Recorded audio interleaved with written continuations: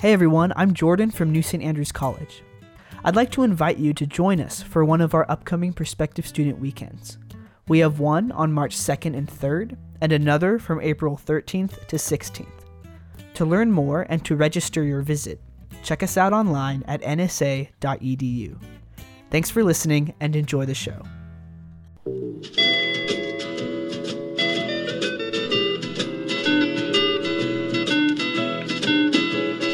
Hear the world calling, but son, don't you listen. They're only trying to drag you back into prison, that's right. Welcome back to What Have You. I'm Rachel Jankovic. I'm Becca Merkel. And today we meet in my car. Yeah, so I don't have my trusty seat heater. There's no salad on the floor, but we could make fun of what we do have in the car. It's freezing cold outside. We're sitting here with our slippy, loud parkas on. Mm-hmm. So Here, run in place.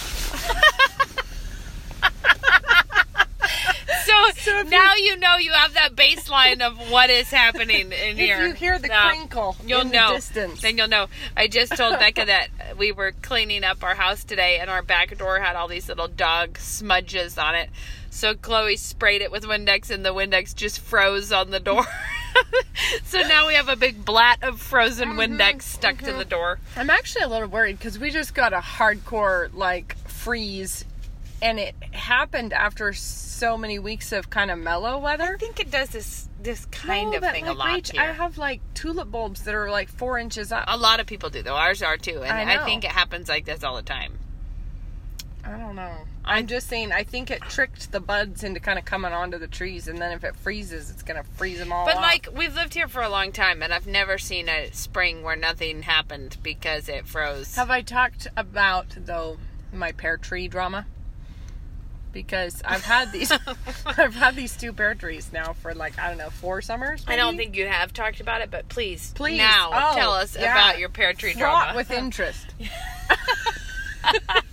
And maybe we could post a dry erase board shot of what year by year, how has this drama developed? Oh no, but I just mean when you first plant them, you're not going to get a big harvest out of it. And I think I had one pear, one little pear between the two trees. The next year, it was oh, ta-da, there we go. We had a nice little gathering of pears. Then the next year, one of them, nothing, not a single, it didn't even blossom. And I went and spoke with the people at the nursery about it. And they said we had one weird late frost, which if the buds had come out, if they'd started to come, then it froze then. And because they weren't cross-pollinating, that meant the other pear tree got one little pear, and then the wind blew it off. It was very sad. This year I expect big things. Also, I planted a fig tree last year, despite the dark warnings from the man at the nursery. I couldn't figure out why they were selling it, though. Because, we're in North Idaho, so you wouldn't think a fig tree would have any real chance of success. But there they were. And it was called the Chicago fig that's supposed to be hardy in Chicago. And I figure if a fig tree can muscle it through in Chicago, I would think it could surely do it here. It can do it here. And the guy at the nursery was like, no, you're not going to be able to grow this. And I'm thinking, well, why do you have it, for heaven's sakes? And I went and looked it up, and I risked it. I planted it. So we'll see. We shall see. Stand by for... Yeah, I might be out there with a episode hair dryer on it. Later. Today, I need a new blow dryer, and I was at Marshall's, and I thought, I'll check if there's any on clearance. Because why are blow dryers so expensive? They're either $4.99 or they're $98. But I have another question about hair dryers. Okay, well, I'll tell you that I was looking at one that was on then clearance. I will make an observation. Well, I thought I was looking at one that was on clearance. Yeah. I was like, why does this look like such a weird blow dryer? And it's $98, but then I saw it was a spray tanner. I thought, well, that would be a treat if I moved into home spray tanning. That would really do us all a favor. All right, so that'd be really good. Go ahead. What's your blow dryer question? This is my question for the universe. Why is it that when you stay in a hotel, the shampoo is always terrible, universally terrible? You can't get it to suds at all. But the I don't think of it. I don't think it does. It suds. I feel like if you're driven to such lengths that you have to use that. Yeah. It is like all the skin that came into contact with it shrinks a lot. You get really dry. Like you think it's like an ivory soap bar that you're putting. Yeah. It's just like nothing happens when you use the shampoo. Okay. But now that, the airlines have gotten so stingy about our liquids, it's like, do you want to pack a hairspray or do you want to pack a shampoo? And it's like, if you know there's going to be a shampoo in the hotel, then you can skip that liquid. But they're universally horrible. But the hair dryers are always like 3 times better than your home one. Oh. Why? I think it's because it's damaging your hair and it doesn't care. I don't know, but it's like... It just is like sticking your head in a major...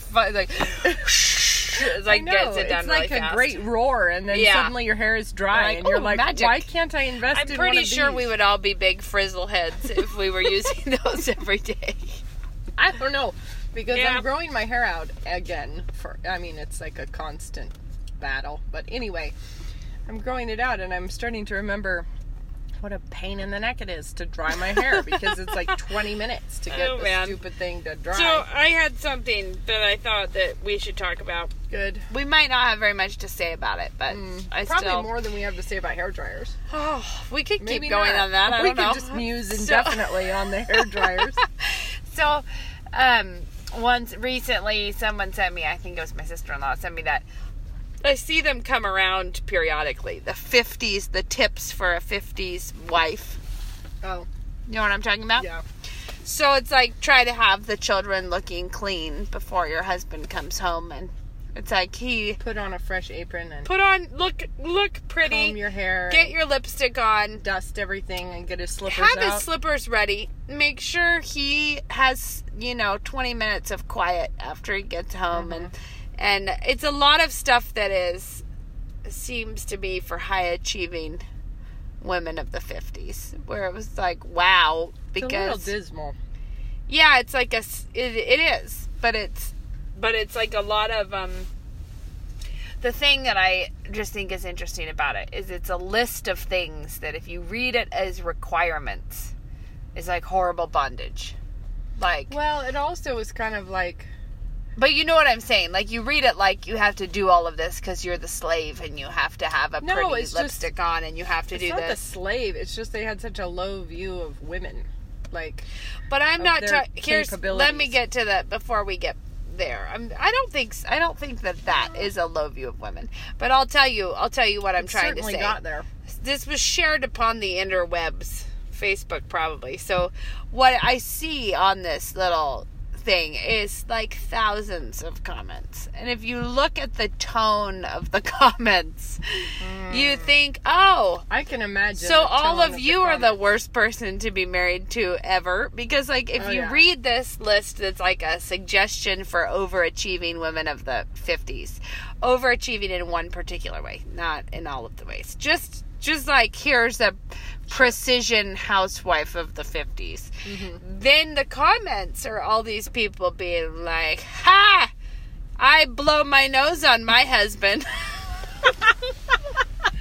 As though I would ever do more for him than that. He doesn't deserve it. I throw something at him when he comes home. Yeah, no, it's just like, just to indicate. If he thinks I'm going to make him dinner, he has something coming. And you're like, oh my word. And then people, tons of the comments were like snark fests about that's why he's my ex now. Like, oh yeah. Really? And the response was amazing. You sure showed those 50s. Yeah, you sure showed those 50s ladies how to have a happier life. Like, they're doing the I spit upon his grave moves about your husband. And it's like so, I have issues and concerns with the 50s version. Like, I'm not like, I don't feel like this is it. This is golden. No. But at least it had the dignity of aiming for harmony in the home. Yeah. And things like, your husband enjoys seeing his children well cared for and whatever.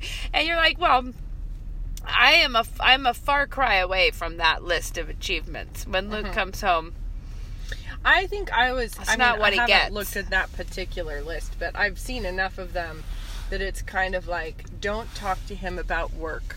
Sort of like, don't worry your pretty little head about that. And he doesn't want to have to talk to you about it. So just make bright, cheery conversation about trite nothings. You know, it's like, yeah, I think this particular one was more on the like, don't dump all your problems on him as soon as he comes home. See, lots of those things are like, actually, if you, like you're saying, if you view them as your to-do list, it's miserable. It's It's horrible. But if you take anything, like let's say that you're planning a fun Christmas surprise for your husband, if you take that fun Christmas surprise that you would actually be really excited to give him, but you turn it into a checklist of to-dos, No, you they're can like make it 3 awful in weeks no time. before Christmas. Get all of these. Like if you put everything, instead of I get to do this fun thing for someone. Yeah, it is because like, I love him. Here's what you have to do. Yeah. Or you think about like a kid's birthday party. Like you have to go buy assorted sprinkles. First, you have to study what they would be interested in. Study them. And then ask them what they would prefer you make them for their dinner. And then do the appropriate shopping for that. Oh, no. I think Rachel's car just ran out of gas right here in the stationary place. Did it run out of gas? I think it probably did, because I was like, oh, but the heater's on, so guys. glad The that heater's everyone on. could be here when we ran out of gas. Guys, we brought you along on a fun field trip. On our journey, our podcasting Rach, journey. are we going to have to, like, roll the car down the hill? No, we couldn't get to a gas station. We're going to have to call. We're going to have to call for reinforcements. Because we could roll our way down to Goodwill and then siphon some gas off of someone. There's a cop down there. I see a cop. We might get Flag arrested. him down. Anyways, we'll deal with that trouble when Yeah. we get there. But Basically, when we start to get cold, that's when I envision I know. So, anyways, my point was just that the difference between a get to and a got to is profound. Like looking at your duties as things that you get to do to bless your family, and you get to be the person who gives them this kindness and this joy and this whatever, is very, very different than being the person who's like, I have to do all of this. Yeah, for them. but to be fair, when you script something that often is more spontaneous and done out of love, when you do script it and turn it into a list, you are kind of asking for people to respond badly. Yeah, I agree. Although I do think some of those, I don't know if they're actually historic things. No, and to be honest, I think a lot of them are totally made up. Like, somebody remembered having seen one of those lists one time, so they made up their own version of it. Just to make the 50s ones look terrible, you know, but I know that it was like in home ec textbooks, that kind of thing.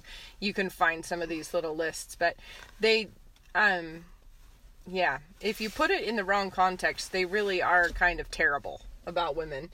But if you were to be thinking, like, what's something that you could do that would be kind to your husband, you know. Well, one thing that would be kind for your husband is if you text him, ran out of gas behind Goodwill while podcasting.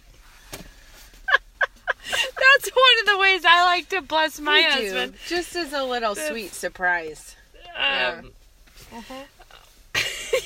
glad that you're going to try and, like, referee this situation on the podcast. Well, I This actually is was good. thinking, what if we are getting cold? What if we need We to? will. Well, yeah, We will we're get gonna have cold. to get We're cold. gonna have to step out It's into like a the blizzard. survivalist moment up here. It is. Yeah. So no, that was a thing that I just was on my mind, that when you see those things, and it's not that I'm not really interested in side by siding what women of the 50s were doing with what we're doing, but I am disgusted by the ricochet response. So funny. Where it's like, what? You think you should look cute? They're like, you know what I do? I intentionally look my worst for when my husband comes home. And that's why we have not been married. It's for sure that the women of today, with their sort of thuggish snarls, are not. Isn't that like a new feminist wave to Yeah. like be ugly and hideous? Yeah, like those little groups that, I'm ugly and obscene or whatever. Or fat and fat ugly. and ugly. What And- is it? They have some little slogan like I'm fat and I don't know, dastardly. and I spit. Oh, it's like I'm fat and ugly and not apologizing to anyone for that because it's my favorite.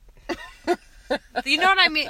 There was a thing at U of I about it. Now I can't remember, but that's what I'm trying to remember. There too. were signs around the town like inviting us to some fat and ugly women's event Yeah, to no, but it show was how literally powerful that. we are. Yeah, Right. like no, they weren't hiding that. No, that wasn't. Don't hide your light under a bushel. No, but instead, Sound really your shine. barbaric yawp into the world.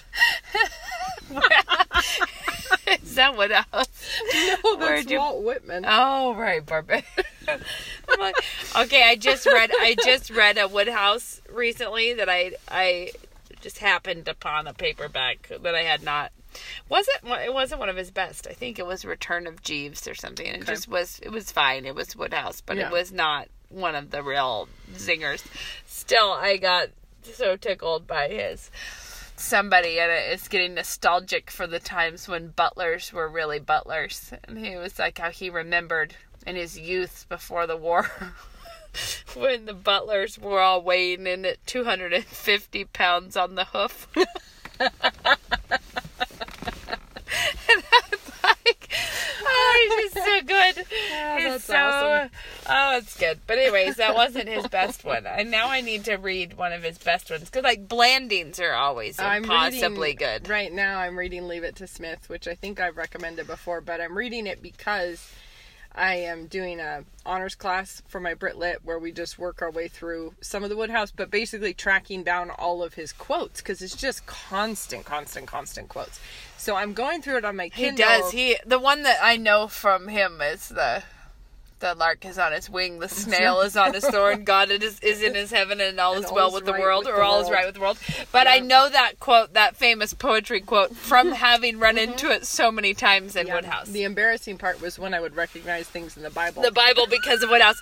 Because he's big. Well, the only reason we all know Jael was the wife of Heber is because of Woodhouse. Because you know Jael, but he would always say Jael the wife of Heber. Well, I'm tracking down all of these quotes right now, and I'm doing it on my Kindle so that I can just have the notes permanently in my How clever of you. version of it. So I am working through Leave It to Smith, and although it is one of my faves, I have not read it in a long time. Yeah. And it is really Isn't it Leave It to Smith is the one of the ones. Woodhouse was successful. It was Smith. Was it Leave It to Smith though, probably. Was that when Smith enters as a character, isn't it? Yeah. So I believe so. Woodhouse was a talented author, but from what I remember, there's a lot of agreement about what page in what book he found his real muse, and it is Smith. Is it? It is the character of Smith being so impossibly funny. Yeah. That it was like, I was thinking about that when I was reading him, because what he is so clever about is the characters who are so witty because of who he met. You know, like it's the funny personalities who are then funny from a ridiculous position. Like, it's like he has... Well, and I think, actually, if you've read any Woodhouse, he's got different sets of characters and stuff, and of course the Bertie and Jeeves ones are famous, but I think the Bertie ones are actually kind of genius just because he is narrating first person as Bertie. Mm-hmm. And so to be like simultaneously narrating the story, but also be such a ninny, like the ninny is the narrator, and so you're hearing it through his voice, but he manages to do it in a way that you're laughing at the narrator, which is actually a somewhat clever, writing technique. So here we sit in the chill in the cold midwinter. We're still doing pretty good, I think. Sitting up on a hill. Yeah, being glamorous in Idaho. Yes. Yeah. Becca should have made fun of what I have in my car, because we're not usually in my car. No, we're not usually. I have a Nerf gun on hand. In case you need it. I have that. I have a spool of red raffia. and a clip-on tie that belonged to Moses. And a He Sharpie. I layered. spy a Sharpie. Yeah, we like to keep those wherever we go so we can just help out. Yeah, And, graffiti it up. Moses this is a tie that he put on himself. It was at Christmas. I got him a tie for Christmas because not to wear Christmassy. But the other week we were like on our way out to church. I think he found it and put it on because I looked back on our way and there he was with his plaid tie on around, like he had like a flannel shirt and a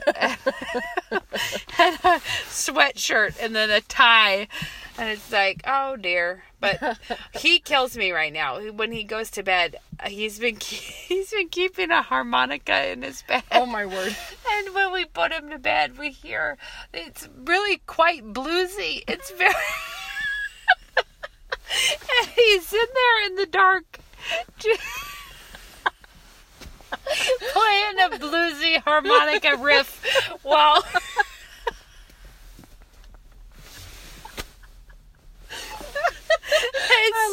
it's so funny that awesome.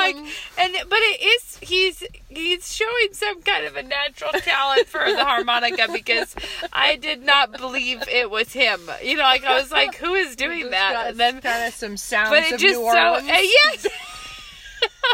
Drifting out It tickles from the me back so bedroom. hard that he's in there in his crib with his little blankets and like a stuffed dinosaur. Just pounding out some blues.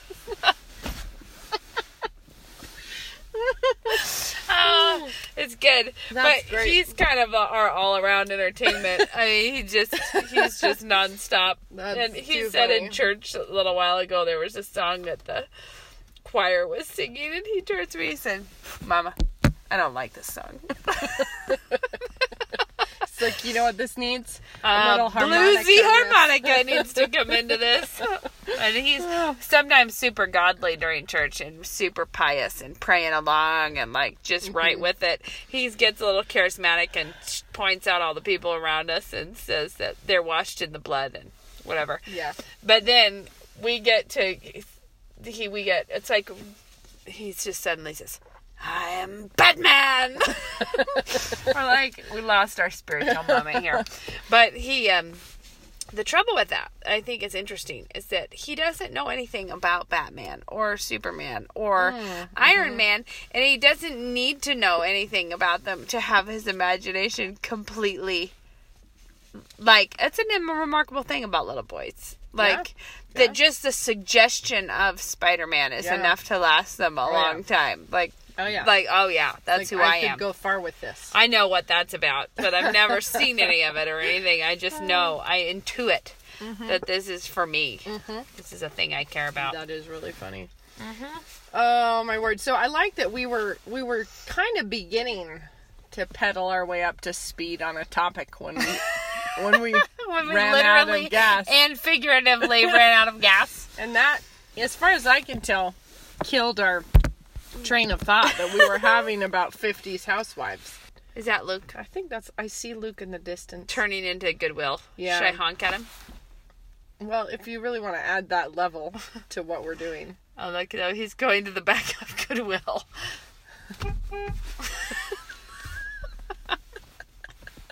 Because he doesn't have his phone. Did they get up there? He doesn't. Oh, he doesn't have his phone. Are we gonna have to get out and wait? We're here at a vista so we can see my husband not finding us. So I think is that him? That is him. Oh, he's going to the exit. I thought he was going the wrong way. I think he saw us. I think so. Your honk was he's really clever like that. definitive. Well, he knows which way we are. Do you think we should pause the recording? No, why don't we? I just think we welcome should. Luke It's just in? the worst. I think he'll have a word for us. This is the funniest. We had to call in our extraction team from this on this podcast. Oh, wow. Now you're going to find out we're not really out of gas, but Oh, this no. is the engine died. No, it's definitely out snorting. of gas. Hello. Hey, how are you? Thanks for being the 911. Oh my That's word. right. Yeah, well, That this is has so got to be our funny. worst This podcast. It is. Oh boy. Oh, dearie. Can we Yeah. just stop the recording Yeah, we here? can, I we feel can. like we've really moved. So we had to gather our thoughts, and We had a hiatus. we're back, but A day late and $1 short. we're now at night in Becca's car It's on a new different day. New outfits. You can't believe the sad, dilapidated section we just edited out because... Well, or we were hoping that Jemima said. Well, when I say we edited it out, it still has yet to be done. But we gave up on ourselves podcasting. I told was- Becca it was like some people who were really bad at playing ping pong.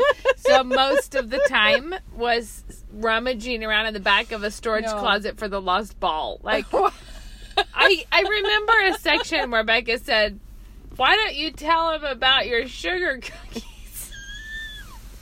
And she said, "Because Valentine's Day is coming." And we were like, "Nope, that passed." I was like, And then it was like already. a long pause before I said something like, "I don't dip them."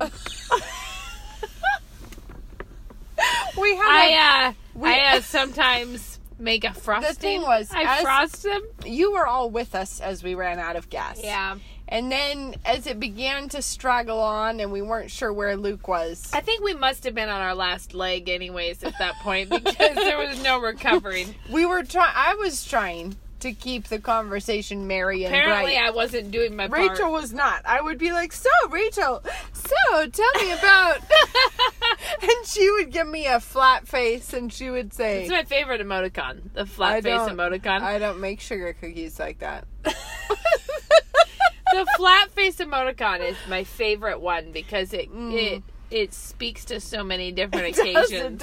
It does. It really. But I'm just saying, she gave me her real flat face yesterday. And That then might be why I like it. It speaks of a face I make. Then after we got the gas, and then we went to the gas station, and then we gassed all the way up, and then we tried to go again, and that time we were... How would you describe us? I think it was just Reckless. negligent podcasting. It was both reckless and negligent. Both of those things. Nothing about it was okay, so No. we quit. No, we were We talking quit about and we logic came back. and logical fallacies. And what was mostly, I thought, evident was that both of us should have brushed up on our On our logic. on our facts before we We're launched like, that. why Like- did you offer us to lead a logic lecture, Becca? Does No. anyone have the square of opposition on I hand? think you're getting a phone call now. Oh, oops. Yeah, that's I your am. phone. No, we didn't quite go there. We were kind of hitting some informal fallacies, and I think there's a good lot of stuff to say there, but I think we didn't quite nail that. So I think we should we're freshen gonna up. save it for another We should time. sometime when we're more spry. Yeah, Right now so, we're drinking whew. the evening coffee. Evening coffee. I had left a whole pile of freshmen at my house eating soup and bread and honey butter and snuck out. Although, you know what they brought me tonight? What? A huge industrial rice cooker Oh, I knew that. I with sent a them bow the on link. top. I sent Did them you? the link for that. Oh. That was sweet of What them. little angels they are. They all came and they brought this giant rice cooker, and I'm so pleased. Next That's week I'll pretty- have to make them something with That is rice pretty fun. involved in it. So, Moses, I have to tell you this because it was tickling me. I'm like, this is why this is an exhausting phase of personhood. Okay. It's an excellent phase, but very funny. When he and I are the only ones in the car, and this is a conversation. Is that car going that way, Mama? And I'm like, yep, that car's going that way. That car is going that way, Mama. I'm like, mm-hmm. He's like, our car's going this way, Mama? And I'm like, yep, our car's going this way. And he goes, yay! Yay! Our car's going this way, Mama. Our car's going this way. And I'm like, it is going this way. We're going this way in our car. We're doing it. And then it's like, is our car going to school, Mama? And I'm like, yep, we're driving to school. You're driving our car, Mama? It's like, yes, I am driving our cars. Yay! You're driving our car to school, Mama. And then by the time that I get to the end of the day, I feel like I've talked it out. Yeah. I have talked it all out. Mm-hmm. And Moses is a big narrator right now in all times. So my life is narrated consistently. Yep. It's good. But you see awesome. How you run out of sparkling wit after after you run out of gas, you run out of sparkling wit. I think it just gets used before anyone else has access to it. The depths have been plumbed. So pretty much. Pretty much. Anyway, so moving on. Mm-hmm. It's a new day, a new episode, new thought. Okay. New. Are you about to have one? Things. Well, here's the thing. Yesterday, I did my best. I brought out some subjects. You gave me the flat face emoticon. So tell me one of them now, and let's see how I feel. I think this is getting unwholesomely blamey. Well, maybe we might have pulled out a blame or two. But you just had something. You were just talking about it. We had to go get gas, everyone in my car, because she was worried. What would be not good would be to run out twice in one episode. Dual running out of gas. So anyway, we got gas, and while we were driving, so you wanted to know what I was going to talk about. You were talking about something, and you said you had it. I think I've talked about this on the podcast before. Okay, but whatever, I'm bringing it up. Bring it up now. And if I recall, since we're getting into blaming, good. When I earlier said we should talk about this, you said, meh. Which is why I didn't bring it up. I'll give my flat face and you talk about it. So, what it was the thing that we tell our children, I think I've said this on here before, but I think it's worth exploring. Okay. Is that you have to first be really good at being bad at things. Okay. So step one. Because, as I tell them, if you're bad at being bad at things, even when you get good at it, you'll still be bad at it. No, it's not the truth. So the point is, we want to be good at being bad, and then we'll be good at being good at something. So unpack what you mean by... Well, it could be any area, but like in general, like just it's a good sportsmanship kind of a thing. Like you need to be good at being bad at a new thing that you're trying. So one thing that Luke and I think is really funny is whenever, so like this was a couple years ago, we put a Foursquare thing in our driveway. And we started playing Foursquare with the kids. Okay. And it was amazing because we didn't know how many kids there were in our neighborhood. Oh. But they came from everywhere. Okay. By hill and by land and by sea, they came to us. And it was the attraction of parents playing a game with the kids. Okay. Like, it was a lot of hubbub. But every time it's like a new sport or a new thing, it's a whole new palette of temptations for everyone. Oh, for sure. So we would be like, okay, so now we taught you to play Foursquare and you are all enjoying it, and now we have to face head on all of the temptations that come with Foursquare, which you didn't even know you had. Of claiming it was 2 on the line for much longer than anyone should claim that. Or, those sorts of things. Oh, yeah. Like whatever things. Or somebody getting teary when they got out, when they were almost to the... So we had like a lot of funny new things to deal with. But not just with that, just with anything. I just mean something new comes up, and it is really, really easy to be bad at being bad at it. Well, one random example is I remember when Knox was little, so just starting to walk or whatever, and we'd been already working on being tough with him. So if you fall down and whack your head, we would let him cry, but then it's like, okay, time to blow it out, time to suck it up. You're gonna be done. So we'd been working on that, and he'd actually gotten really pretty good at it. It's like he'd fall, whack himself, get bruised, conked, whatever, and he was doing pretty good at blowing it out. And I remember the first time that he fell down outside on the sidewalk and skinned his knee or his elbow. Got blood. Totally different kind of pain. And it was a full, meltdown. And it was so funny because I was like, what's happening? Like, he's really been good at being tough, but it's a different kind of pain. And you have to deal with that. Actually, my kids, I always notice it was the first time they get a burn. because it's the one that doesn't stop annoying you. Like, it keeps on hurting.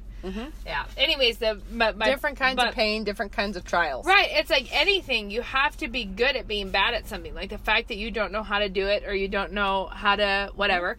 But it applies in all of life. It's like having a good attitude about being a beginner. Yeah. Is a thing that... Because you have to cope with embarrassment or patience or like, should I... expectations. Or I think of like you're just had a first baby. And you're like, you don't know what you're doing. You have to be good at being bad at it. Like, meaning you're learning quickly from your mistakes. You're being joyful in the Lord when you don't understand what... like, you are being good at... it helps so much. But I think there's a ton of things in the Christian life, or just in your life. Like, if you think, okay, I need to be feeding my family, but I've never thought I was a good cook. And it's like... Or hospitality, sort of... Like, you have to be willing to just jump in. You have, take the plunge. You have to be good at being bad at it. Yep. And one of the things that I will say, I have done a lot of hospitality in my life. And I am not a beginner on that front. It's not like, oh, this is something I've never done before. Mm-hmm. But it is got to be like more than 50% of the time that I am trying to not apologize about something, or be like the amount of time that I am really pleased with how everything came together is very marginal. Like, marginal.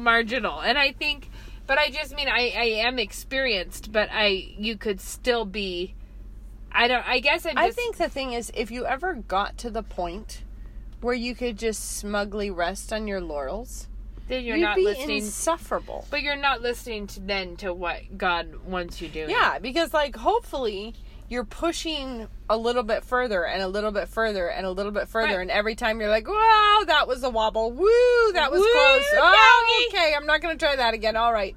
Like you just keep... Or sometimes it's just not coming together in time, and you're like, oh, well, snap. There you go. That's what I did. Did that. The freshmen who are currently at my house, they are long suffering, because there have been several nights where we're like, well, the bread's being weird. We're going to throw that away. Knox is running to the store. He'll be back with French bread shortly, so everybody hang tight. Like, I can't remember what the bread did. It was like soupy inside or something. It was some weird bread fiasco. And it's like, you just have to... Just life. Take a few smooths with the rough. But I think that's the thing, is that's being good at being bad at it. Yeah. In such a way that when it's all coming together, you won't be insufferable. Yeah, because you know that there's real life out there. People who are smug about their own accomplishments, it's not good. No, and I always think of Chloe. She was a couple of years ago, but it was just so funny. It was such a vivid moment, and I always think of needing to channel her energy in this moment. I was bathing someone in the tub, and she came in and somehow leaned on the shower curtain or something.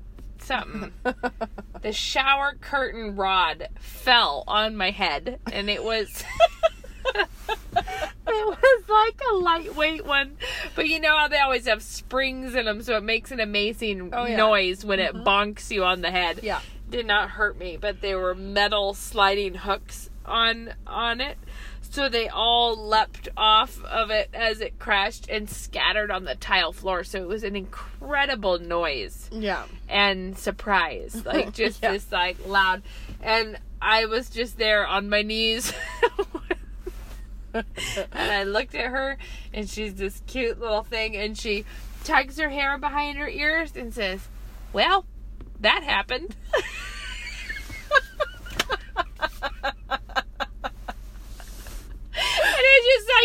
This Shazam of like all this noise and crack on the head and crazy. And the thing is, like it's always the most unexpected weird problem that's going to hit you, because, oh man, one time really early in our marriage, like I don't know if we had any kids yet or if it was just right. It was when having 2 people to dinner seemed like a big thing, you know? Mm-hmm. And I think it was 2, maybe 3 people that we were having to dinner. I was making artichokes steaming them, and I didn't have a steamer. And somehow my pot, it was not big enough to have the lid all the way on. And you kind of need the lid on for the steaming action, because it was like the artichokes. What kind of a life were you living where you didn't have a pot big enough for like 4 artichokes? It was like 5 artichokes or something, and it seemed like a big pot at the time, but you know. Yeah. But anyway, then it didn't quite, like it would mounded up too high or something. And, we were having 4 or 5 people to dinner. Anyway, it doesn't matter. I had this big, heavy earthenware mixing bowl, like a big, heavy one. That was kind of had that like fleckly paint on the outside, you know? And so I was like, I'll just turn that over on top of the stock pot as a lid so that it was big and domed. Clever. And so I had that, and it was like everyone was there in the living room, and I went in to check on the artichokes, and I grabbed my pot holders, and I had one mitt on my left hand and then just a pot holder in my right hand. And I picked up that bowl, and my fingers on the right went inside the bowl, because I was not thinking about the steam. I was only thinking about just fried my hand so hardcore. And I flung the bowl like really high and far. and then managed to catch it. Like I threw the thing up, and then I managed to catch it, set it down, and I had like scorched the skin off of like all my fingers and the back of my hand. You know, like not the whole back, but a good bit of it. And so I kind of run it under cold water for a minute, which I think is not what you're supposed to do. But anyway, it was a bad burn. So then I kind of went out in the living room, and I was like, "Hey, Ben, could you come here for just 1 second? Because I might be about to pass out in the kitchen." And he comes in, and I was seriously like, I was getting like weird, like lightheaded and whoopy and strange. And all through dinner, I was like, I couldn't. And I didn't say anything to anybody about this ridiculous burn on my hand. And I'd be like, I'll just be back. I had to like go lay down on the bed because I was getting like queasy. Like it was really bad. And I didn't mention it at all. And I ate with my left hand through like the whole dinner. And then, it was horrid. And then I had to go like into the doctor, and they had to do this awful burn control on my hand. It was terrible. But it was a hardcore burn. But anyway, I'm just saying, it's never the thing you planned on being the hospitality hurdle. Do you remember when Piper came for Gray's Agenda, and Mom, we were having a big Sabbath dinner at Mom's house with the Pipers, John and Noel Piper, and the Chesters from England, and there were a lot of other people. So it was a big dinner. And Mom got sick. She got her vertigo. She got her like weird inner ear. She got like a vertigo. She couldn't even, which she'd like never had before. It was some kind of. I feel like it was a viral related thing because she was whatever, but she couldn't even deal. No, couldn't even stand up. She had prepared enough in advance that she asked us. Luke and I, we came over to try to kind of help get dinner on the table and get everything going. But that was a little bit of chaos because this was a couple years ago, so we had, it must have been Shad who was really little, but it was like, we had a bunch of little kids, and there were a lot of people, and we were hoofing it around trying to throw together somebody else's dinner party. And, but while, leaving, I just remember this moment was so good. While leaving, Shad in the high chair, with a roll, Luke and I are, running around trying to gather up the whatever, blasting off. I don't even know what we ate, but it was a funny time. And we were like, Luke, come do this, and then I'll run over here. And then we're like, kids, don't stop, sit down, whatever. It was chaotic. Where we were seated, Bill and Diane Garraway were there, and Diane was telling Mrs. Chester, her first name, I can't remember her name, but she was telling her about her kids being surfers.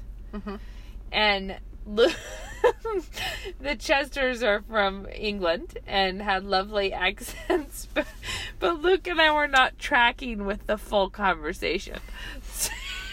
Not at all, because we were running upstairs to whatever, come back down.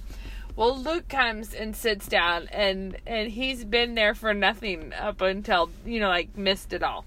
And Mrs. Chester just turns to him and says, I can't possibly imitate her accent, but it did sound exactly like she said, "Are you a server?" Because she said, "Are you a surfer?"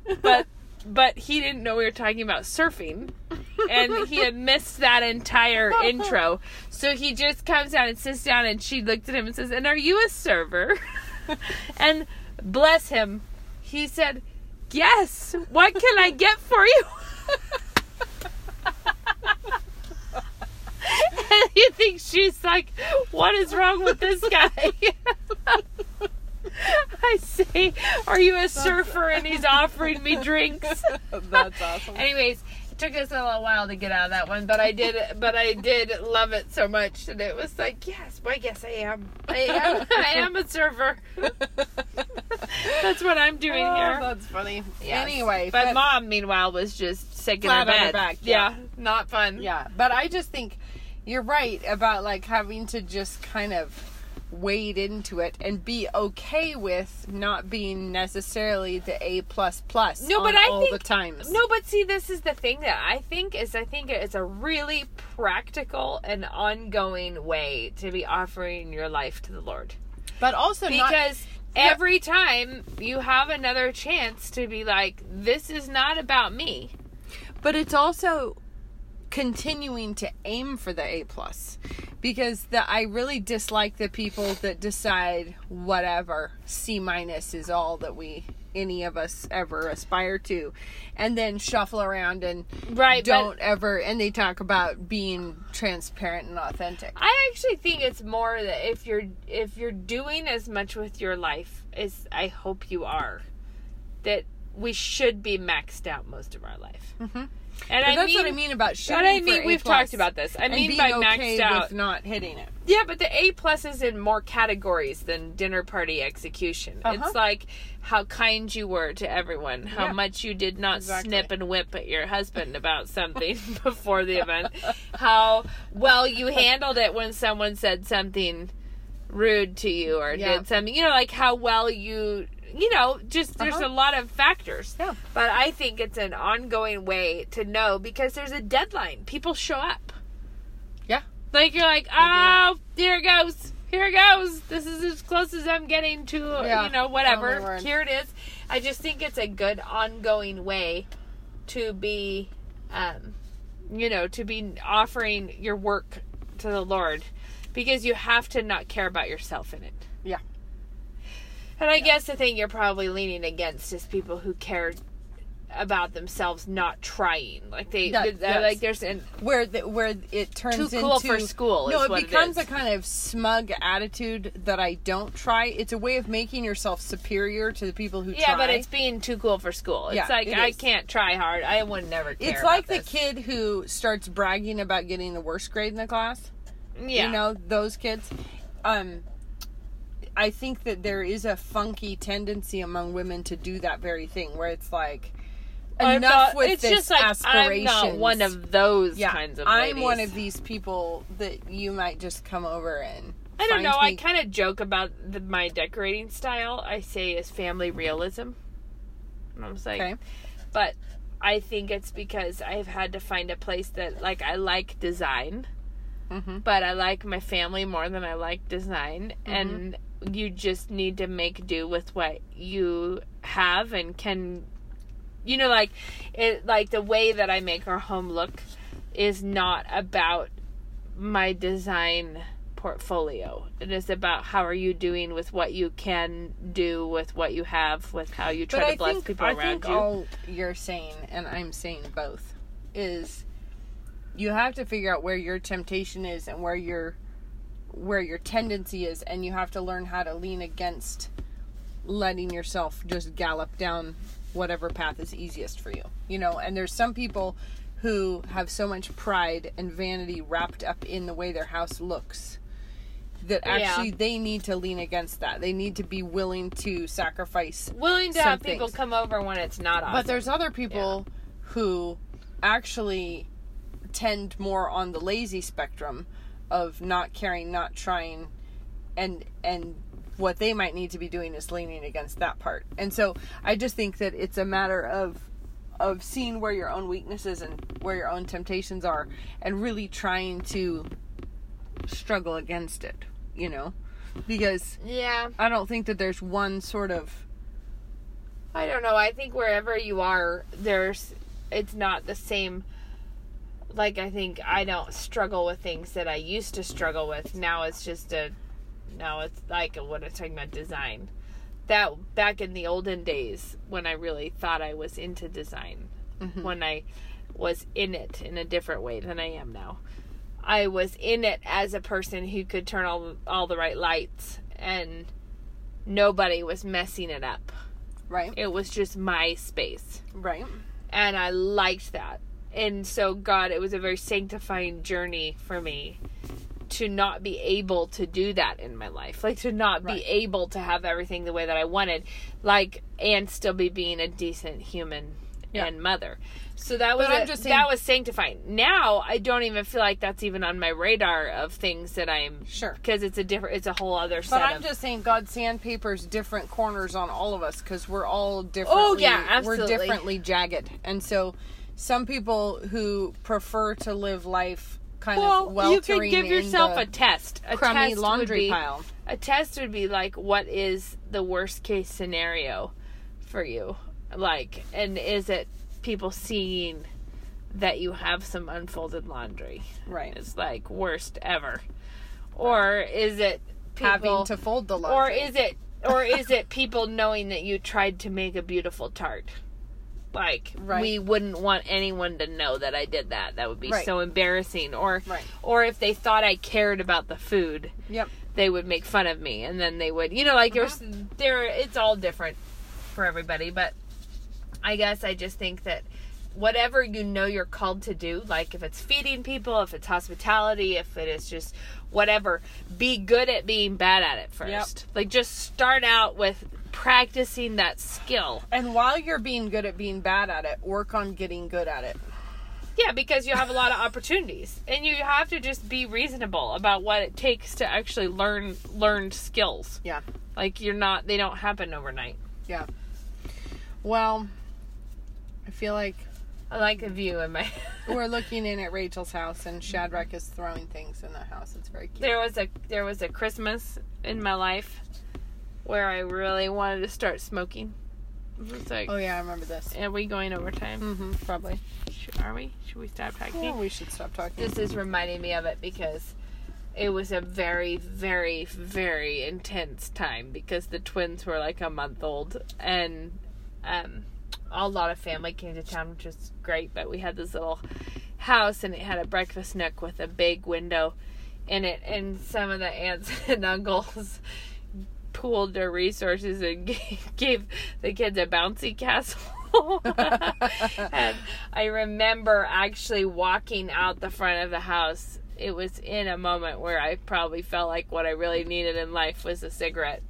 I never had smoked, and it was just that was a season where it was so intense, and I kept seeing people just out on their front porches by themselves smoking, and I'd just be like, yes. I was like, that is what I'm missing.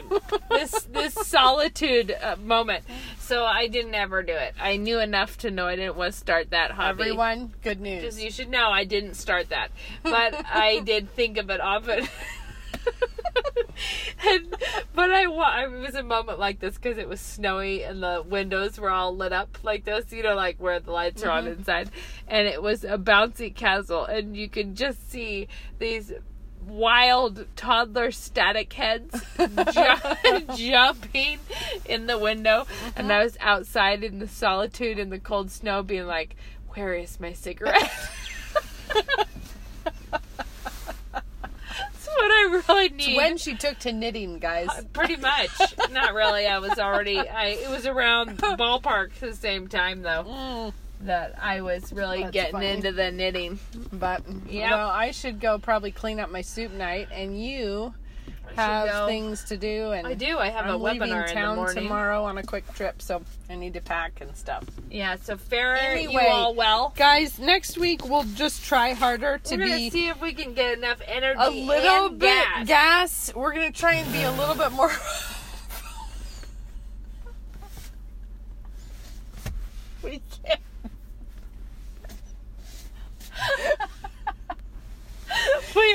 can't. We're No, you can't. I can't what? What?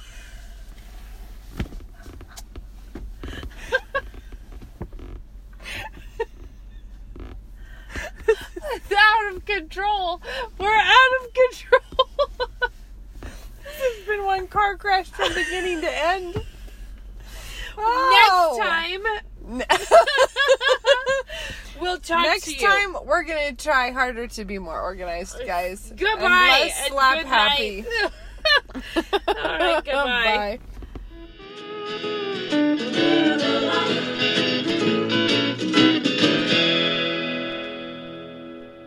I'm a 2009 graduate of New St. Andrews College, and I'm a commercial property manager. 3 kids at Logos, 1 at home still, and I do flowers on the side out of our house. When you have these little people that you're responsible to shepherd, you realize I need to know what I'm talking about because they need to have a firm foundation and they need deep roots so that they don't get blown over and that they're ready to stand up for the truth. I am a programmer. The language aspect of NSA is a fantastic preparation for any sort of programming. I'm a real estate broker here in town. I think absolutely the perfect education for being in sales of really any kind. I actually put it to a lot of great use when I was working in the political realm. I am a pastor in Central Coast, California. Whatever vocation you take, it'll make you take that seriously because you're seeing it through the lens of the sovereignty and lordship of Christ. To learn more, visit us online at nsa.edu.